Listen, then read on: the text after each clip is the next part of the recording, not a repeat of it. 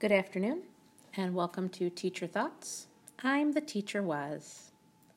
So today we have kind of a much shorter podcast because towards the end of the week on Friday and or on Saturday, I'm going to be doing a special podcast from the Michigan Council of Social Studies conference that is being held at the Macomb School District this weekend, just to remind people how amazing it is to regenerate, refresh, and to get new ideas. But now on to today's topic. And today's topic is all about the importance of using what you know. See, I know that I am good at certain things. I know that I have certain characteristics and qualities that make me a very effective teacher in those parts. I am very good at differentiating for students. I am very good at coming up with alternative assessments to help students understand. I am not very good at developing multiple choice questions. I'm not good at it.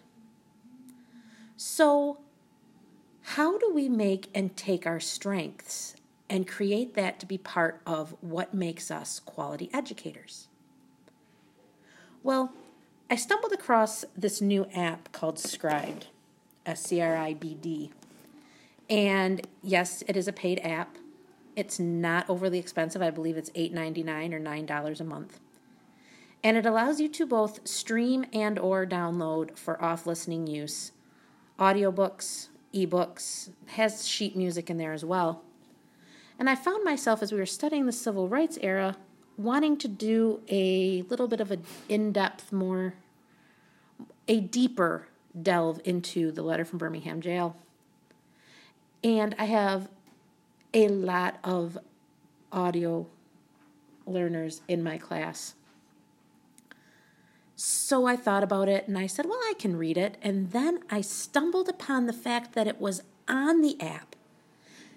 So I could give the students a copy. I could give them the listening questions and they could hear someone who's not me reading it. A quality reader with the excellent inflection. And was it powerful? It was such an amazing lesson that day. The students were engaged and they enjoyed hearing someone that wasn't me. But even more importantly, it made them realize that you can listen to these things. And I had 2 other students ask me about the app in turn so that they could possibly start listening to books. So it just goes to show that if you find something that is you and it makes you a better person, maybe that in turn will help make you a more effective teacher. Thank you for listening. Have a fantastic day, and I look forward to the next podcast.